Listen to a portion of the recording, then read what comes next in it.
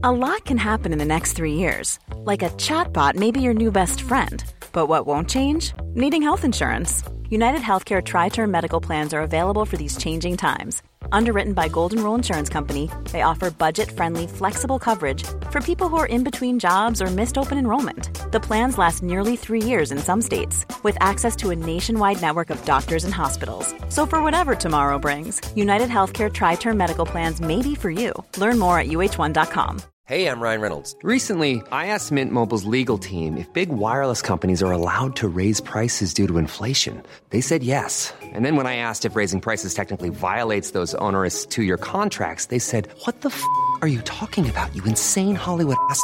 So to recap, we're cutting the price of Mint Unlimited from $30 a month to just $15 a month. Give it a try at mintmobile.com/switch. $45 up front for 3 months plus taxes and fees. Promo rate for new customers for limited time. Unlimited more than 40 gigabytes per month. Slows full terms at mintmobile.com. This message comes from BOF sponsor eBay. You'll know real when you get it. It'll say eBay Authenticity Guarantee. And you'll feel it. Maybe it's a head-turning handbag, a watch that says it all, jewelry that makes you feel like the gem, or sneakers and streetwear so fresh, every step feels fly. When it comes to style and luxury, eBay gets it. They're making sure the things you love are checked by experts. And not just any experts, specialized experts. Real people who love this stuff, with real, hands-on authentication experience. So when you see that shiny blue checkmark that says Authenticity Guarantee, shop with confidence. Every inch, stitch, sole, and logo is verified authentic through a detailed inspection. That's how you know that eBay's got your back. Because when you finally step into those sneakers, put on that watch, get your real gold glow up, swing that handbag over your shoulder, or step out in that streetwear, you'll realize that feeling is unlike any other. With eBay Authenticity Guarantee, you can trust that feeling of real is always in reach. Ensure your next purchase is the real deal. Visit ebay.com for terms.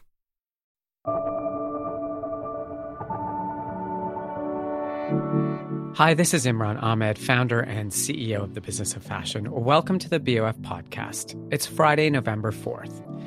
For many of us, binge watching became part of our pandemic lives, spending all those months indoors with nothing else to do. But now that things have opened up, I reserve my binge watching for only the most enticing programs, the ones I just can't stop watching once I've started. This week, I started watching Kingdom of Dreams, a new documentary series on the fashion industry, and I just couldn't stop.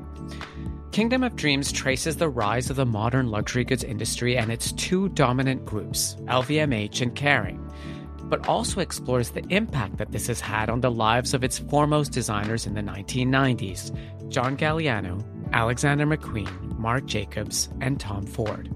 It is at once an education on how the modern industry came to be and how its excesses have taken a planetary and human toll. This week on the BOF podcast, our editor-at-large Tim Blanks, who is one of the talking heads in the series, speaks to the series creators to get the backstory on how it all came together. Here are Ian Bonnot and Peter Ettedgui with Tim Blanks on the BOF podcast. I'm very happy to be here today with Ian Bonnot and Peter Ettedgui, the producers of the new TV series Kingdom of Dreams, which is a look at fashion in its golden era, as I like to think of it, the 1990s, and then the fallout from that golden era.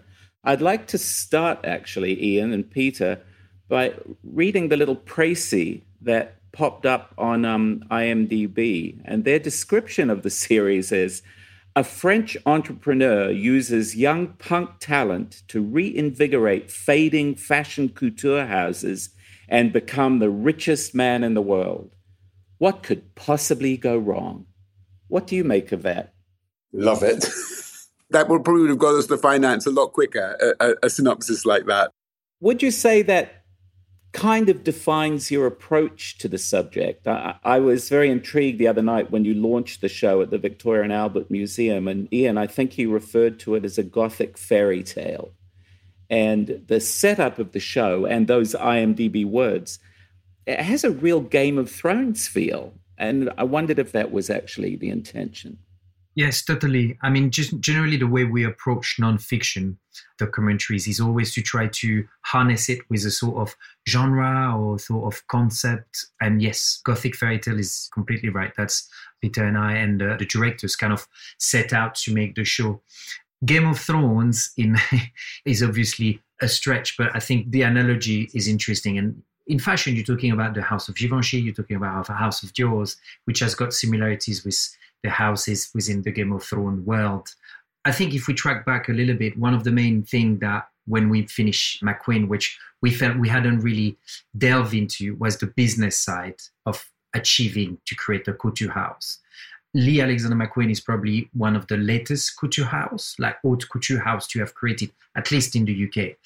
So because the time when it happened is a lot closer to us, we were able to look into it. And when you look back at the older French houses and what happened and where they are now, from being a single-handedly held and owned and created and run by a single couturier, and now to actually those very well-run, well-oiled corporate companies, there's a massive difference in such a short amount of time. And what we've realized is that difference and that change is almost a reflection of globalization at a bigger scale in other industries. So all those things kind of got us really interested and intrigued.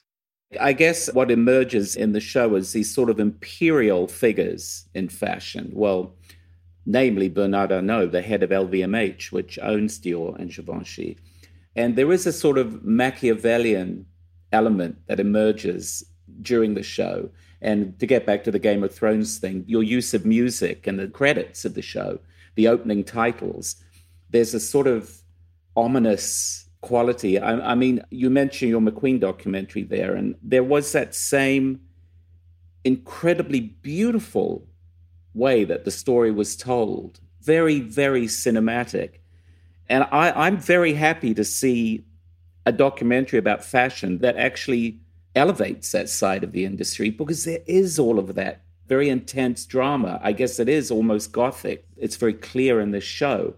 I wondered, Peter, when you finished McQueen, you felt there was a lot of unfinished business with the industry, with the story that you'd been telling. We did, absolutely. I mean, we were particularly intrigued by the tussle for McQueen's soul between, on one hand, Bernard Arnault, Givenchy, LVMH, and on the other hand, the Gucci group, which later becomes Kering, and Pinault and Arnault. And we kind of heard of Pinault and Arnault, obviously, but we kind of thought these are fascinating figures. And this sort of interplay between, as you say, these sort of emperors on one hand and the wizard like McQueen on the other. And the fact that Tom Ford was part of the equation as well, it just seemed like there was so much more to sort of unpack in that story. And then, of course, we read Dana Thomas's book about the handbag wars. Well, not just about the handbag wars, but deluxe. And that became a sort of a reference point as well. We didn't necessarily want to go back to make another sort of fashion biopic documentary. We thought that actually to kind of address the wider context of McQueen that McQueen was working in could be really fascinating. And so we opted for that. And we also liked the idea of having a large ensemble of characters rather than just focusing on one particular wizard. Well, obviously, you think of yourself as outsiders with the fashion industry. So therefore, do you feel that the story you're telling actually is enormously interesting and entertaining for the audience, which is also outside fashion? I mean, there can't be many industries that have as many preconceptions attached to them as fashion. And do you think in a way that you're tearing the veil off those preconceptions, that you're actually telling a story that is quite universal in a way, even though it is attached to an industry that most people would think of was quite elitist and had very little to do with them? I totally agree. It's a very difficult industry for people to actually understand, because I think the term fashion is almost wrong. I think Peter and I, after many years working on different projects within that world, it's more haute couture than just fashion, where we are really interested. That element that is actually in the hands of the artist at the top. Not saying there's no artistry or creativity within loads of other layers of fashion. But I think what Peter and I were really interested in showing to the world is that top end, which is actually the catwalk show of some of the top couturiers, the top artisans, the top artists, trickles down and the creativity trickles down. But at the same time, those moments are like amazing collection for some artists or the pinnacle of some movies for some directors.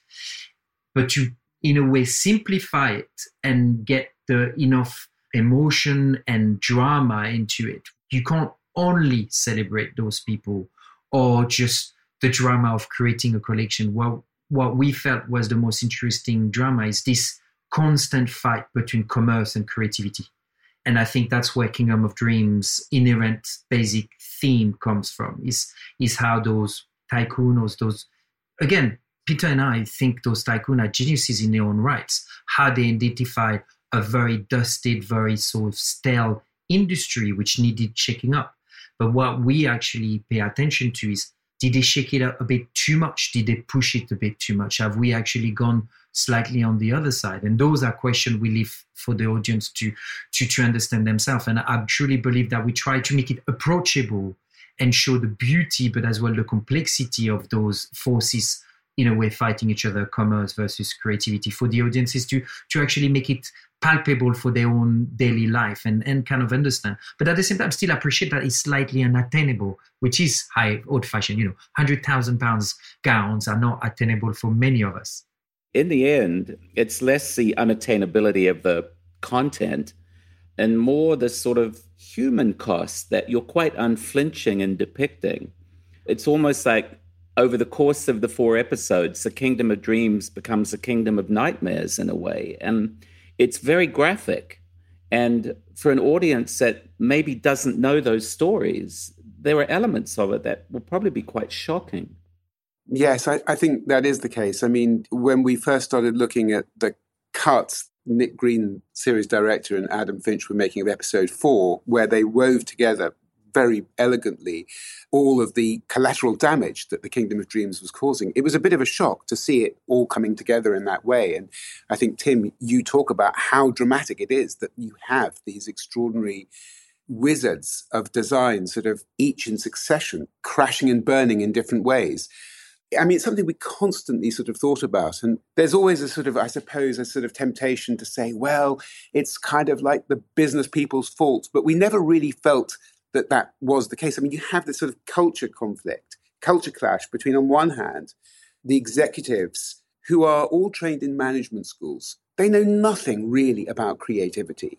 I genuinely don't think that they understood what it was that they were asking their wizards to do in ramping up the number of collections every year and the human toll that would take and the addictions that it kind of brought out in them.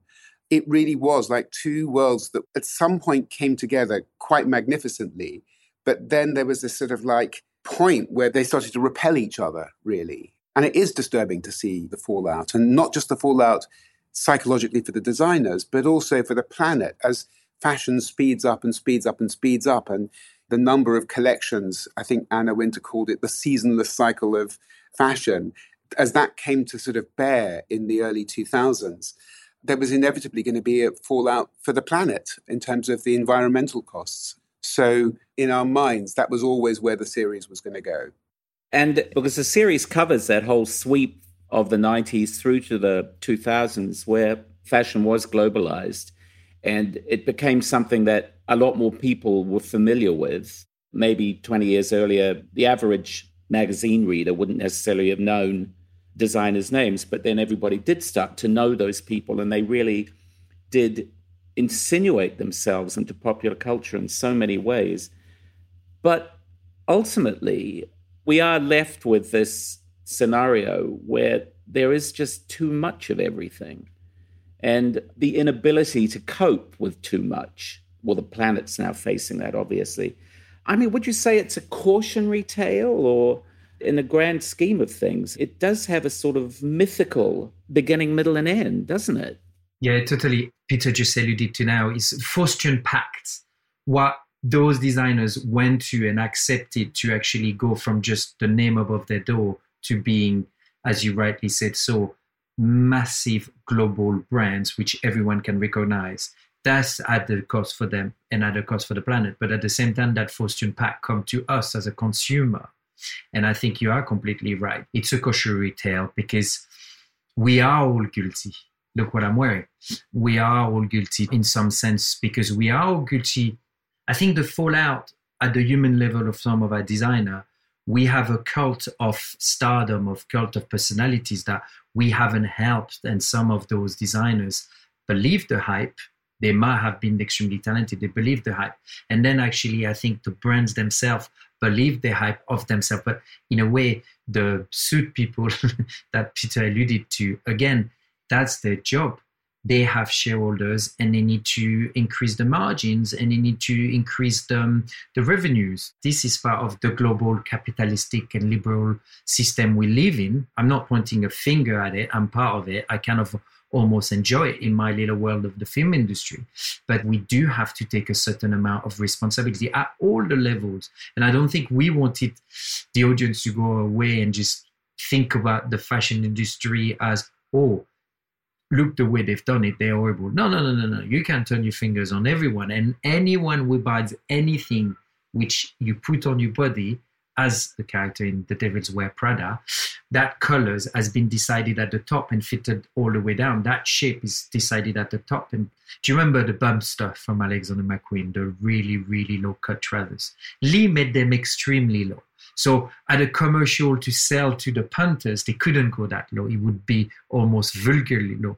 But they went pretty low. And for 10, 15 years after that, every boy and girl, especially young women, were wearing extremely low trousers. And that got filtered from those early 90s show. It took a while to set up, but by the mid to late 90s, from the Britney Spears to the Spice Girls, and everyone was wearing that. And it's fascinating that very quickly, fashion has to create another shape of trousers to sell way more and for all of us to throw away all those low cut. And now the 90s are back where everything is a bit higher, everything is a bit more baggy and comfortable. I tell you that within the next 3 to 5 years, everything will be skinny again and tight. And you constantly like playing catch up. And like, oh, I can't wear this. Oh, I can't wear that. I can't wear that color. I can't wear that top. And can our planet sustain that? And can we force countries in certain part of the world which actually make our garments? Can we push on that pressure? Can we keep on pushing that? We are all responsible. We didn't make a show to point the fingers at anyone but ourselves. The first thing we did when we got our team together is we made everybody watch Meryl Streep's Cerulean Blue speech from Devil Wears Prada. Because you were saying before, fashion is, it may seem remote and not connected to people's lives. But I think that speech is absolutely the thing that says, well, you might think that you just picked that horrible cerulean blue jumper out of a pile of stuff, but actually, and it's just random, it's got nothing to do with what we do here at the equivalent of Vogue, but actually it absolutely does, because that color was used by Yves Saint Laurent, then it was recycled by Oscar de la Renta, and so on and so forth. And that's how it filtered down to the pile of stuff. And so that was really important for us, that in episode 1, when we start the journey, we are seeing this sort of rarefied world of designers coming out of club culture and moving into couture houses that don't feel connected necessarily to the general audience's everyday lives. But by the end of the show, we're seeing how, to an extent, the success of those couture houses in becoming global brands has actually impacted what everyone wears and how everyone thinks of their clothes and instant gratification and just wearing something you buy from Zara twice and then throwing it into rubbish. It was never supposed to be an issue documentary, by the way. It was we always treat these things as elements of narrative and coming out of characters and relationships on the screen. But of course, that was something that was uppermost in our minds. Well, the tentpoles of fashion are desire and insecurity. And then what I've been saying for ages is people need a sort of re-education in the idea of value, so they don't throw things away after wearing them twice, that they appreciate the amount of work, the amount of human effort that goes into every single thing that they buy. And I think what the series focuses on so rivetingly is personalities. Who was the most absorbing person for you in the whole thing when you were making this? Who did you find yourself being drawn to over and over again with a sort of serpent-like fascination? For the team that came new to this project, Lee McQueen is always I think someone that everyone loves because of the story and all the rest of it. Personally, because, we had lived within the world of Alexander McQueen for so long, I was very interested in Monsieur Pinault. Yeah, I just find it fascinating, the character, because despite he's on the business side, he does see the art of business as an art.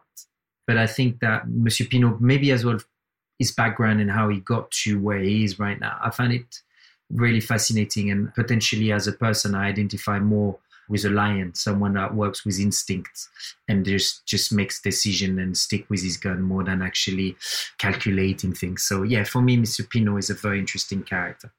I love them all in their different ways, but I became so fascinated by Tom Ford in the course of this series, because it struck me that he was sort of almost like a Steve Jobs of fashion. He was so sort of prescient in the way that he saw clothes and their role in society, and married celebrity culture with those early collections at Gucci, and just accepted that what he was doing, which other people might regard as an art form, was a business, and that of course he had to make it. The clothes had to be immaculate and they had to look fabulous. But his marketing skills, and I think that's where I kind of felt he was a sort of Steve Jobs figure, his marketing skills and the way that he put the image of Gucci out there was just extraordinary. And it seemed to us that he was almost like the design wizard who wanted to be the emperor and thought he was the emperor. And then there is this moment where Pinault just evicts him from the conglomerate of Gucci. The truth of that is obviously that his contract had wound up and it wasn't renewed. But as Pinault says, we wanted to go a different way. We didn't need Tom anymore. Gucci was bigger than Tom Ford. Now, as with the very best stories, it doesn't need a narrator. So it's all the voices of the people, of the individuals, and the saga moves forward on their voices. I remember at the time, we had an idea of what was happening. Obviously, it wasn't publicized, the various things that were going on with Tom and Pinault, or with Saint Laurent and Tom, or the various stories that you'd hear whispers about. But then to see them now, the actual protagonists saying what was happening, it's very, educational, I guess, is one word I would use. It's very enlightening. I find the footage of Anna Wintour fascinating. I think Dana Thomas calls her the tycoon whisperer. And then, of course, the miracle of editing, you get to see her whispering into a tycoon's ear at that very point. And you get the sense of all the machinations, how it was like a sort of Renaissance court. The whole thing with people jockeying and little backroom hints that suddenly turn into like a major career for somebody. I find all of that, even as somebody who's worked in fashion for a long time, of course, I'm endlessly fascinated by all of that. But I wonder, how hard was it for you to find all of that, to put it together in a way that doesn't sort of make teams of lawyers descend on you in a rage? It's still to be continued. If the team of lawyers comes down on us. I mean, we have team of lawyers as well, and they are very, very cautious and very, very experienced in telling us what can be used and what cannot be used. At the end of the day, though, team, we never said anything that hasn't been said, or which is not sort of present. Do you see what I mean? We haven't bended the word. Peter and I and the team, we are documentary filmmakers, so the truth is very important. And we're not journalists, and definitely not scandalous journalists. So it's not about digging potentially what could be clickbait. That's one of the luxury of the heydays of documentary filmmaking right now, is we have decent budget, so we have decent amount of time to actually research things properly and really go into details, but at the same time kind of choose what is right and wrong to use. And to go back to your point, is those interviews are accessible.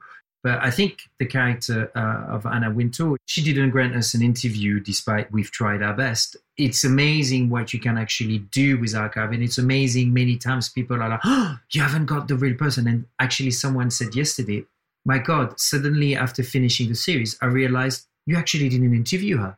But her voice is so well crafted within the narrative, and all the interviews you unraveled, and all of the bits of those interviews, storytelling bit that you use within the crafting the narrative, makes it feel that you had her giving you an interview. And it's the same for many of our main protagonists. But again, the list of contributors, i.e. yourself as well, and the generosity of all those contributors that we actually filmed and shared their knowledge, their memories, and the generosity to accept that. Because Peter and I really feel that as soon as someone grants you an interview, you have a huge responsibility emotionally for the person themselves and emotionally of what they're going to convey afterwards. Everything you do has to be with the utmost amount of class. And so all these people have actually granted us an interview, and the way we crafted it, we made it as a dialogue. So that's why you referred to earlier in your question of like, we don't need narrative voiceover, because we create the dialogue, or we create almost like in a movie, a scene where people would be around a table and discussing things. And out of all of that dialogue between 1, 2, 3, 4, 5 protagonists, mixed up between the contributors we film and the archive, we create a bed of a dialogue and a voiceover, almost an endless voiceover. Burrow's furniture is built for the way you live. From ensuring easy assembly and disassembly to honoring highly requested new colors for their award-winning seating, they always have their customers in mind. Their modular seating is made out of durable materials to last and grow with you. And with Burrow, you always get fast, free shipping. Get up to 60% off during Burrow's Memorial Day sale at burrow.com/ACAST. That's burrow.com/ACAST. burrow.com/ACAST. Normally, being a little extra might be a bit much, but not when it comes to healthcare. That's why United Healthcare's Health Protector Guard fixed indemnity insurance plans, underwritten by Golden Rule Insurance Company, supplement your primary plan so you manage out-of-pocket costs. Learn more at uh1.com.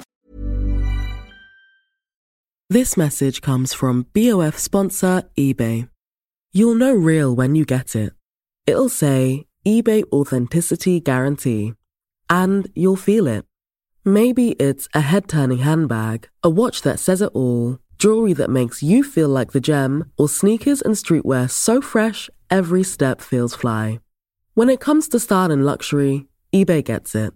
They're making sure the things you love are checked by experts. And not just any experts, specialized experts. Real people who love this stuff, with real, hands-on authentication experience. So when you see that shiny blue checkmark that says Authenticity Guarantee, shop with confidence. Every inch, stitch, sole, and logo is verified authentic through a detailed inspection. That's how you know that eBay's got your back. Because when you finally step into those sneakers, put on that watch, get your real gold glow up, swing that handbag over your shoulder, or step out in that streetwear, you'll realize that feeling is unlike any other. With eBay Authenticity Guarantee, you can trust that feeling of real is always in reach.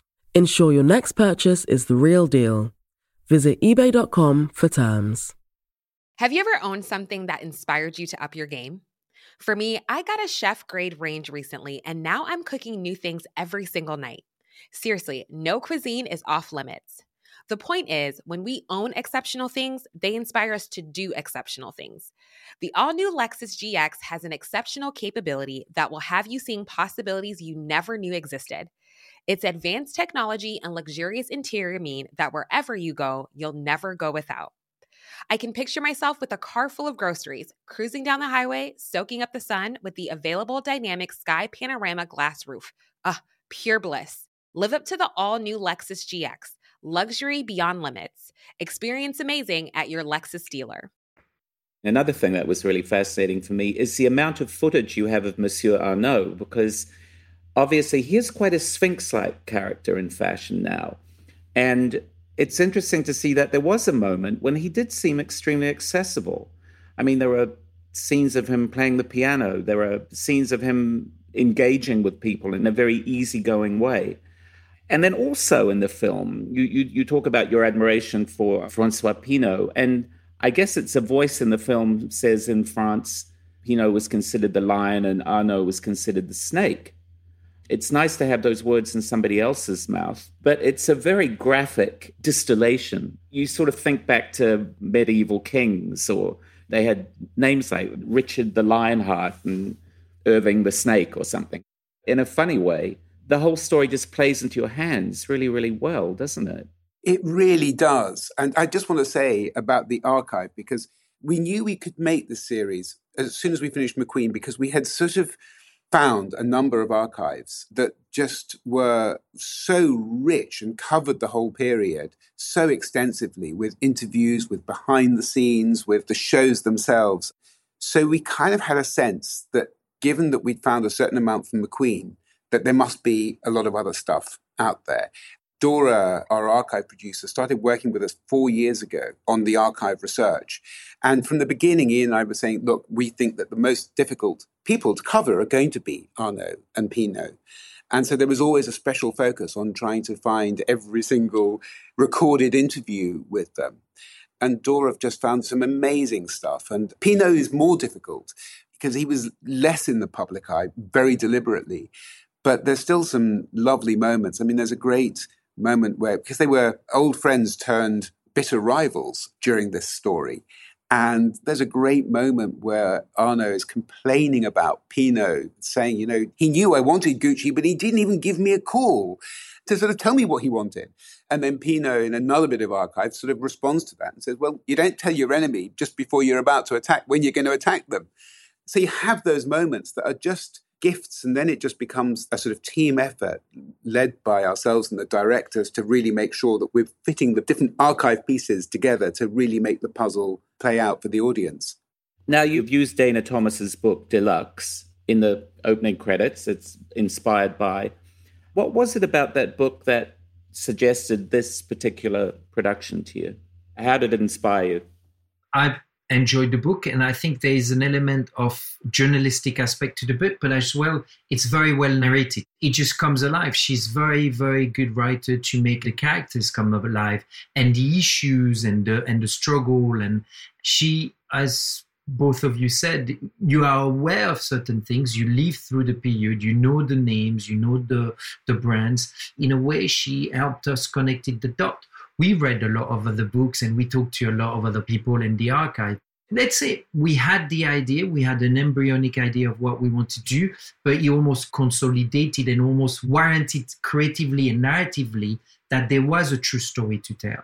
Again, that's something, you know, Peter and I, we are documentary filmmaker, but almost we borrow so much of the tools of fiction. So it's all about the story. It's not just about the information itself. We like that there is a narrative and an emotional narrative. And I think for me, I'm sure Peter has got his own vision of it. But when I read the book, I was hooked, and all those subjects. And there's many things we didn't touch upon that are in our book, such as Net-a-Porter and the war of the internet retail, which we hardly touch upon, but new kingdoms or new tycoons have emerged from those things. Then the established tycoons shifted their own practices to adapt to that. Maybe it's my misty-eyed view of those years. Do you think there would have been the grandeur that comes through in Kingdom of Dreams? It's a tragedy because it's a huge, grand story. And I feel that subsequently, when you get into the battle of the online retailers and so on, it changes. You cannot look at McQueen and Galliano shows or Marc Jacobs' last show for Louis Vuitton, The Black Show, without being kind of overwhelmed at the scale of things and at the opportunities that people had to create these spectacles.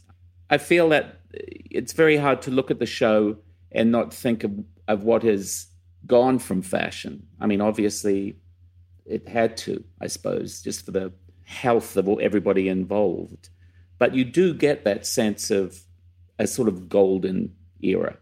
I mean, that's certainly how we felt about it. I mean, obviously we got to know that golden era really through McQueen initially. And while we were working on McQueen, we were also watching Galliano's shows because there was a rivalry. And then looking at almost how, I mean, you've said it yourself, Tim, that this sort of almost sense that they were competing in grandeur against one another, that McQueen was trying to measure up and surpass the designer who'd previously been the benchmark of the London designer going to Paris.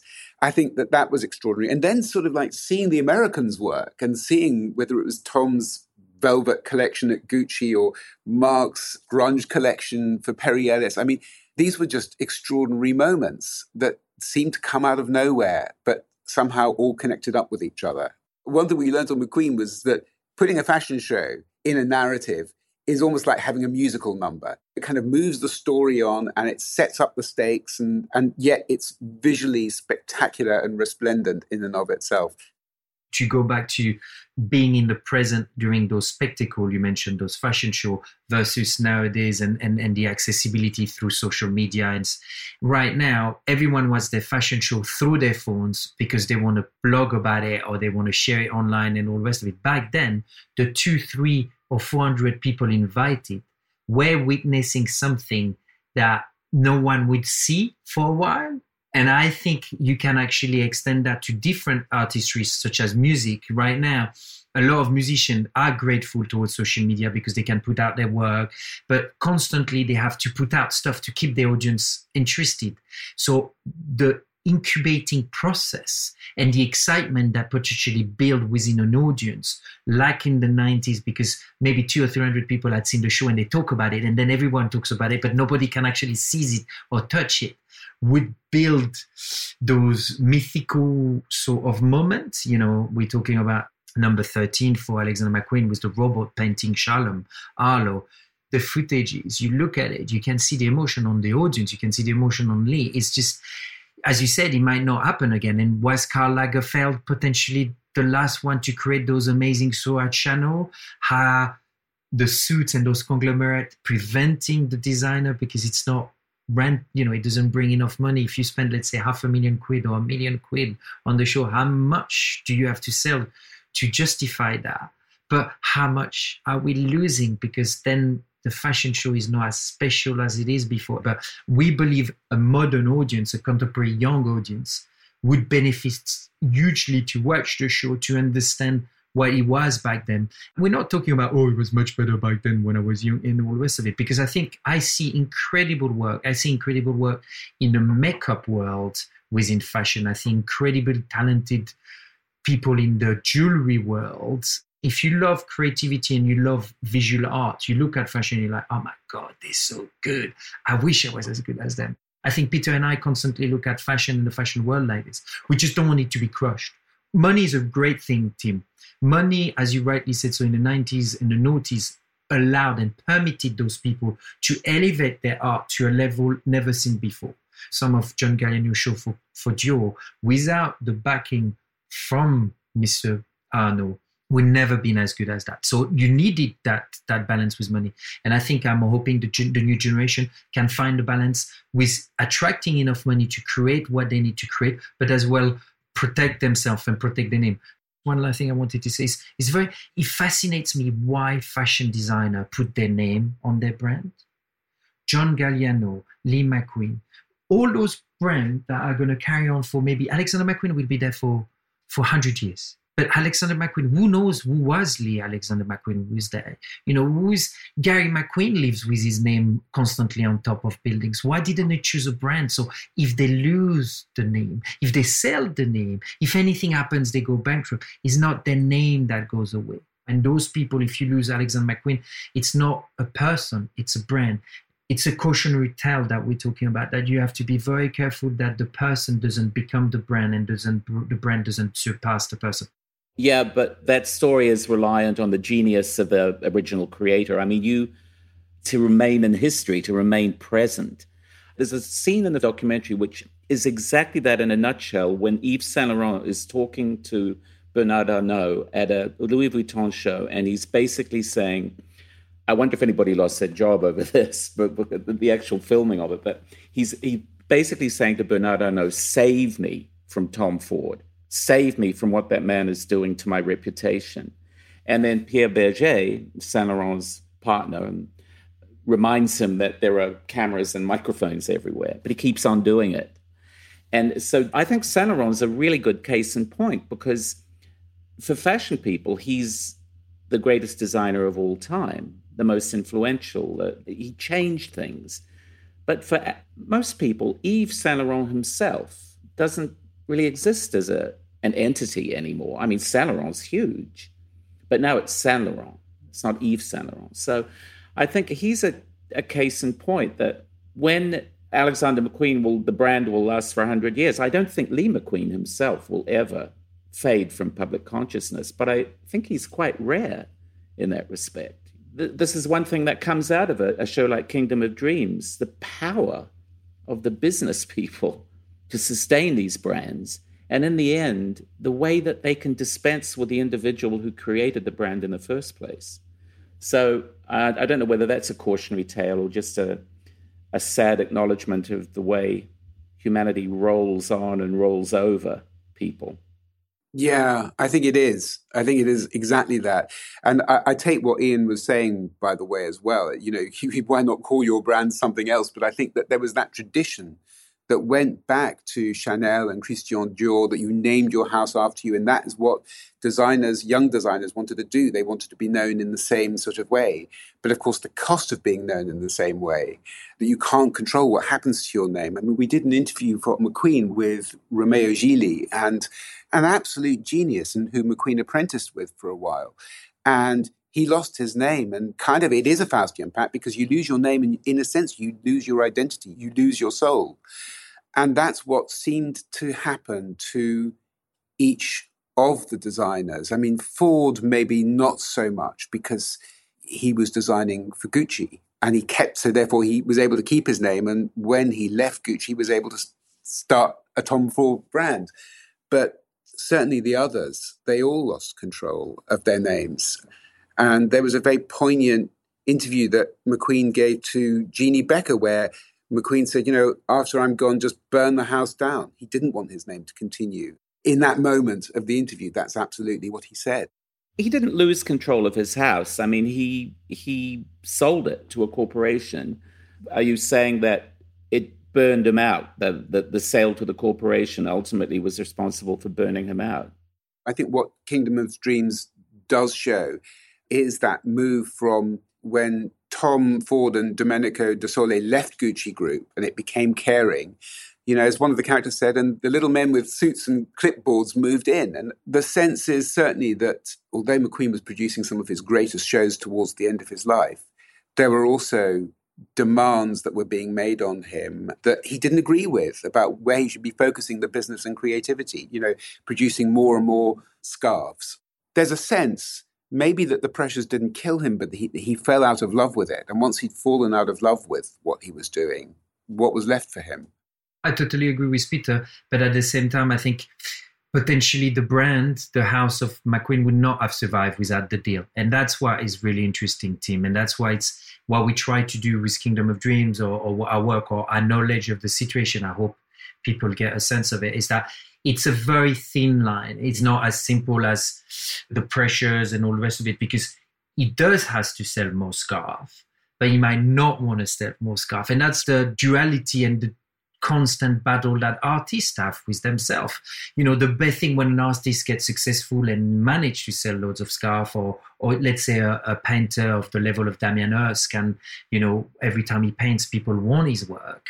It's just, you have to accept that and you have to love it. But if you want to suddenly go back to more of a small artisanal, and really you control every single level of the chain, from the idea making to actually who you sell to, then as soon as you enter the Faustian pact with a conglomerate, or with any corporation, it doesn't have to be a big conglomerate. It's, you know, new pressure comes in.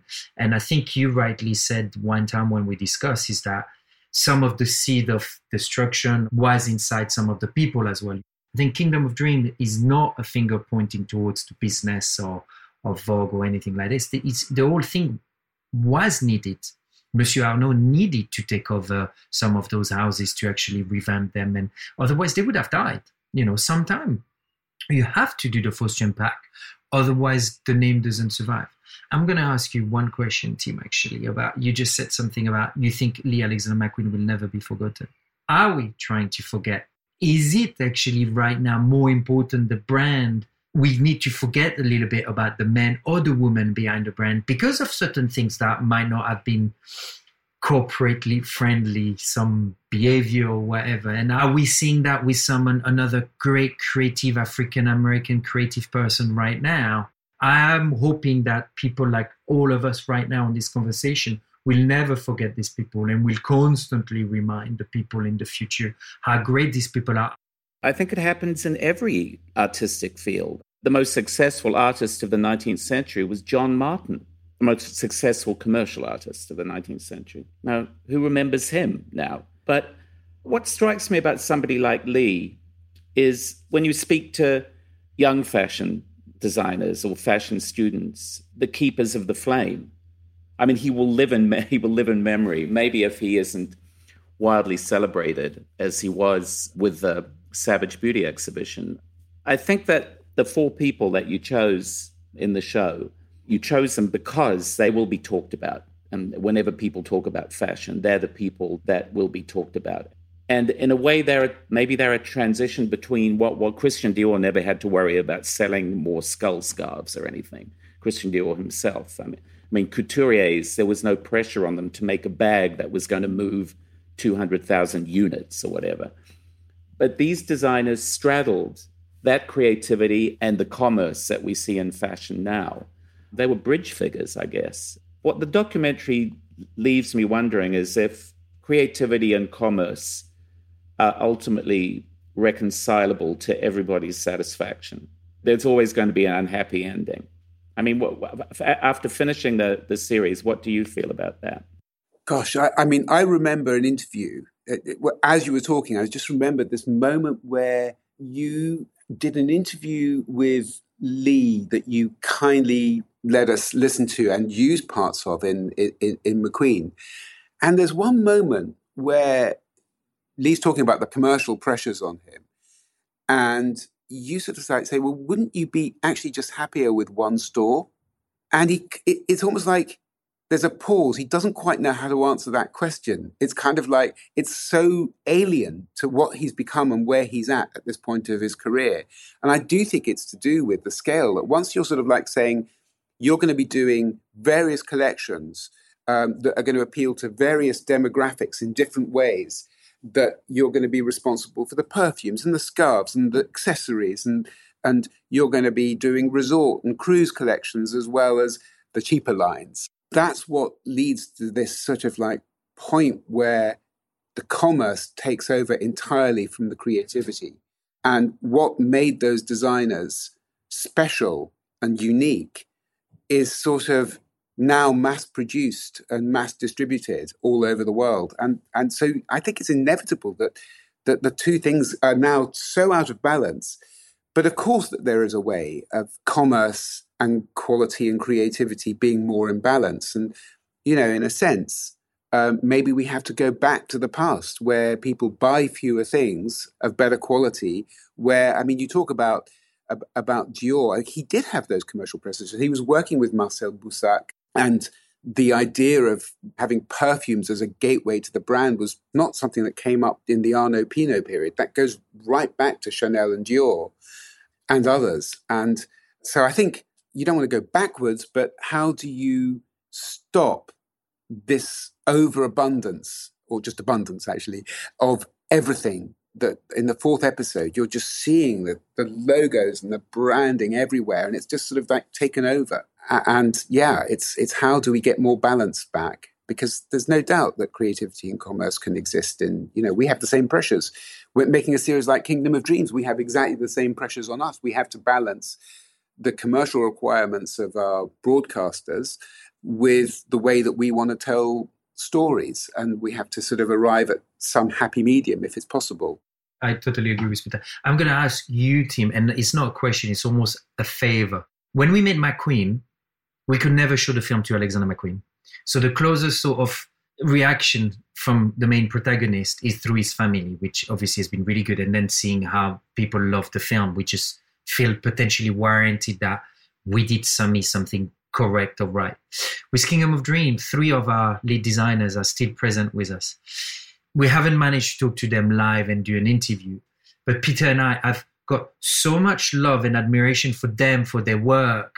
You mentioned that we're a bit the outsiders of the industry. We feel that the industry makes us feel the outsider. We come with a little white flag. We're not there to bastardize anything. We're actually there to celebrate everything. So if you do see them, tell them how much we like their work and how much we would love to talk, not on camera, obviously, but just we'd love them to see it. We'd love them to be unhappy and criticize us, because we are all creative and we would love to hear. John Galliano for me is someone that I'd love to have a drink, a lunch, a cafe with, probably a cafe and a lunch with. Do you see what I mean? Because what is created has inspired me as a young creative and will inspire generation and generation. I just would love to hear from them, because this series is actually to make sure they never set in stone in one little moment or one little mistake or one little thing that happened. We wanted people to get a sense of the scale of what they achieve. As you said, as almost like a pivoting act, because before them, nobody had to sell to massive conglomerate. The conglomerate didn't exist. That amount of money wasn't present. So they had to make it all up. And most of them, as we allude in the film, are from a working class background. They don't come with a major in business. They don't come with an MBA from Harvard or university. They are young, creative people, some coming out of St. Martin's. So what they've achieved is amazing. And Tom, John, and Mark, we love them and we think they're amazing, whatever they've done. And even if they've made a few mistakes along the way, it doesn't matter. It doesn't take anything away from what they've achieved. Yeah, put in a good word for us. But it's also, I would just say that, obviously we end Kingdom of Dreams on a very tragic note. And as you say, when we come to the Black Show, it kind of it always felt to us like this was the funeral for this whole period. So we didn't really sort of like look at what happens to the surviving designers after the end of the story. But I would just say, it was just astounding to look at Galliano's last collection for Margiela. And there's still an element, I guess, of him being a kind of persona non grata within the wider culture. But how extraordinary to look at that collection and trace it back to some of those early silhouettes that he created and see how his art is developing and flourishing now. That was really a wonderful moment. And if we're ever allowed to do a sequel to Kingdom of Dreams, it would be lovely to show that, and to show also how someone like Tom Ford has become such a terrific filmmaker as well as a designer. So, yeah, it's a pity that we had to close off the story before we could rehabilitate these amazing people. The world loves a sequel. And the world loves a sequel. We'll end it there. And I just want to say thank you so much, Ian. Thank you so much, Peter, for this wonderful series. And my takeaway is the timeless lesson. Ian, you talked about a Faustian pact through our whole conversation here. And obviously, the moral of the story is be careful what you wish for. What could possibly go wrong? Thank you very much. Thanks, Tim. Thank you, Tim. The BOF podcast is edited and produced by Emma Clark, Kate Vartan, and Eric Bria in the BOF studio team.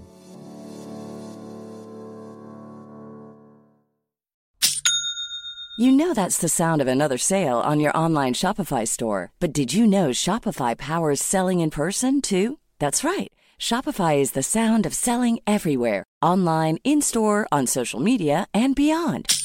Shopify POS is your command center for your retail store. From accepting payments to managing inventory, Shopify has everything you need to sell in person. With Shopify, you get a powerhouse selling partner that effortlessly unites your in-person and online sales into one source of truth. Track every sale across your business in one place and know exactly what's in stock. Shopify helps you drive store traffic with plug-and-play tools built for marketing campaigns, from TikTok to Instagram and beyond. Plus, Shopify's award-winning 24/7 help is there to support your success every step of the way. Do retail right with Shopify. Sign up for a $1 per month trial period at shopify.com/BOF, all lowercase. Go to shopify.com/BOF to take your retail business to the next level today. Shopify.com/BOF.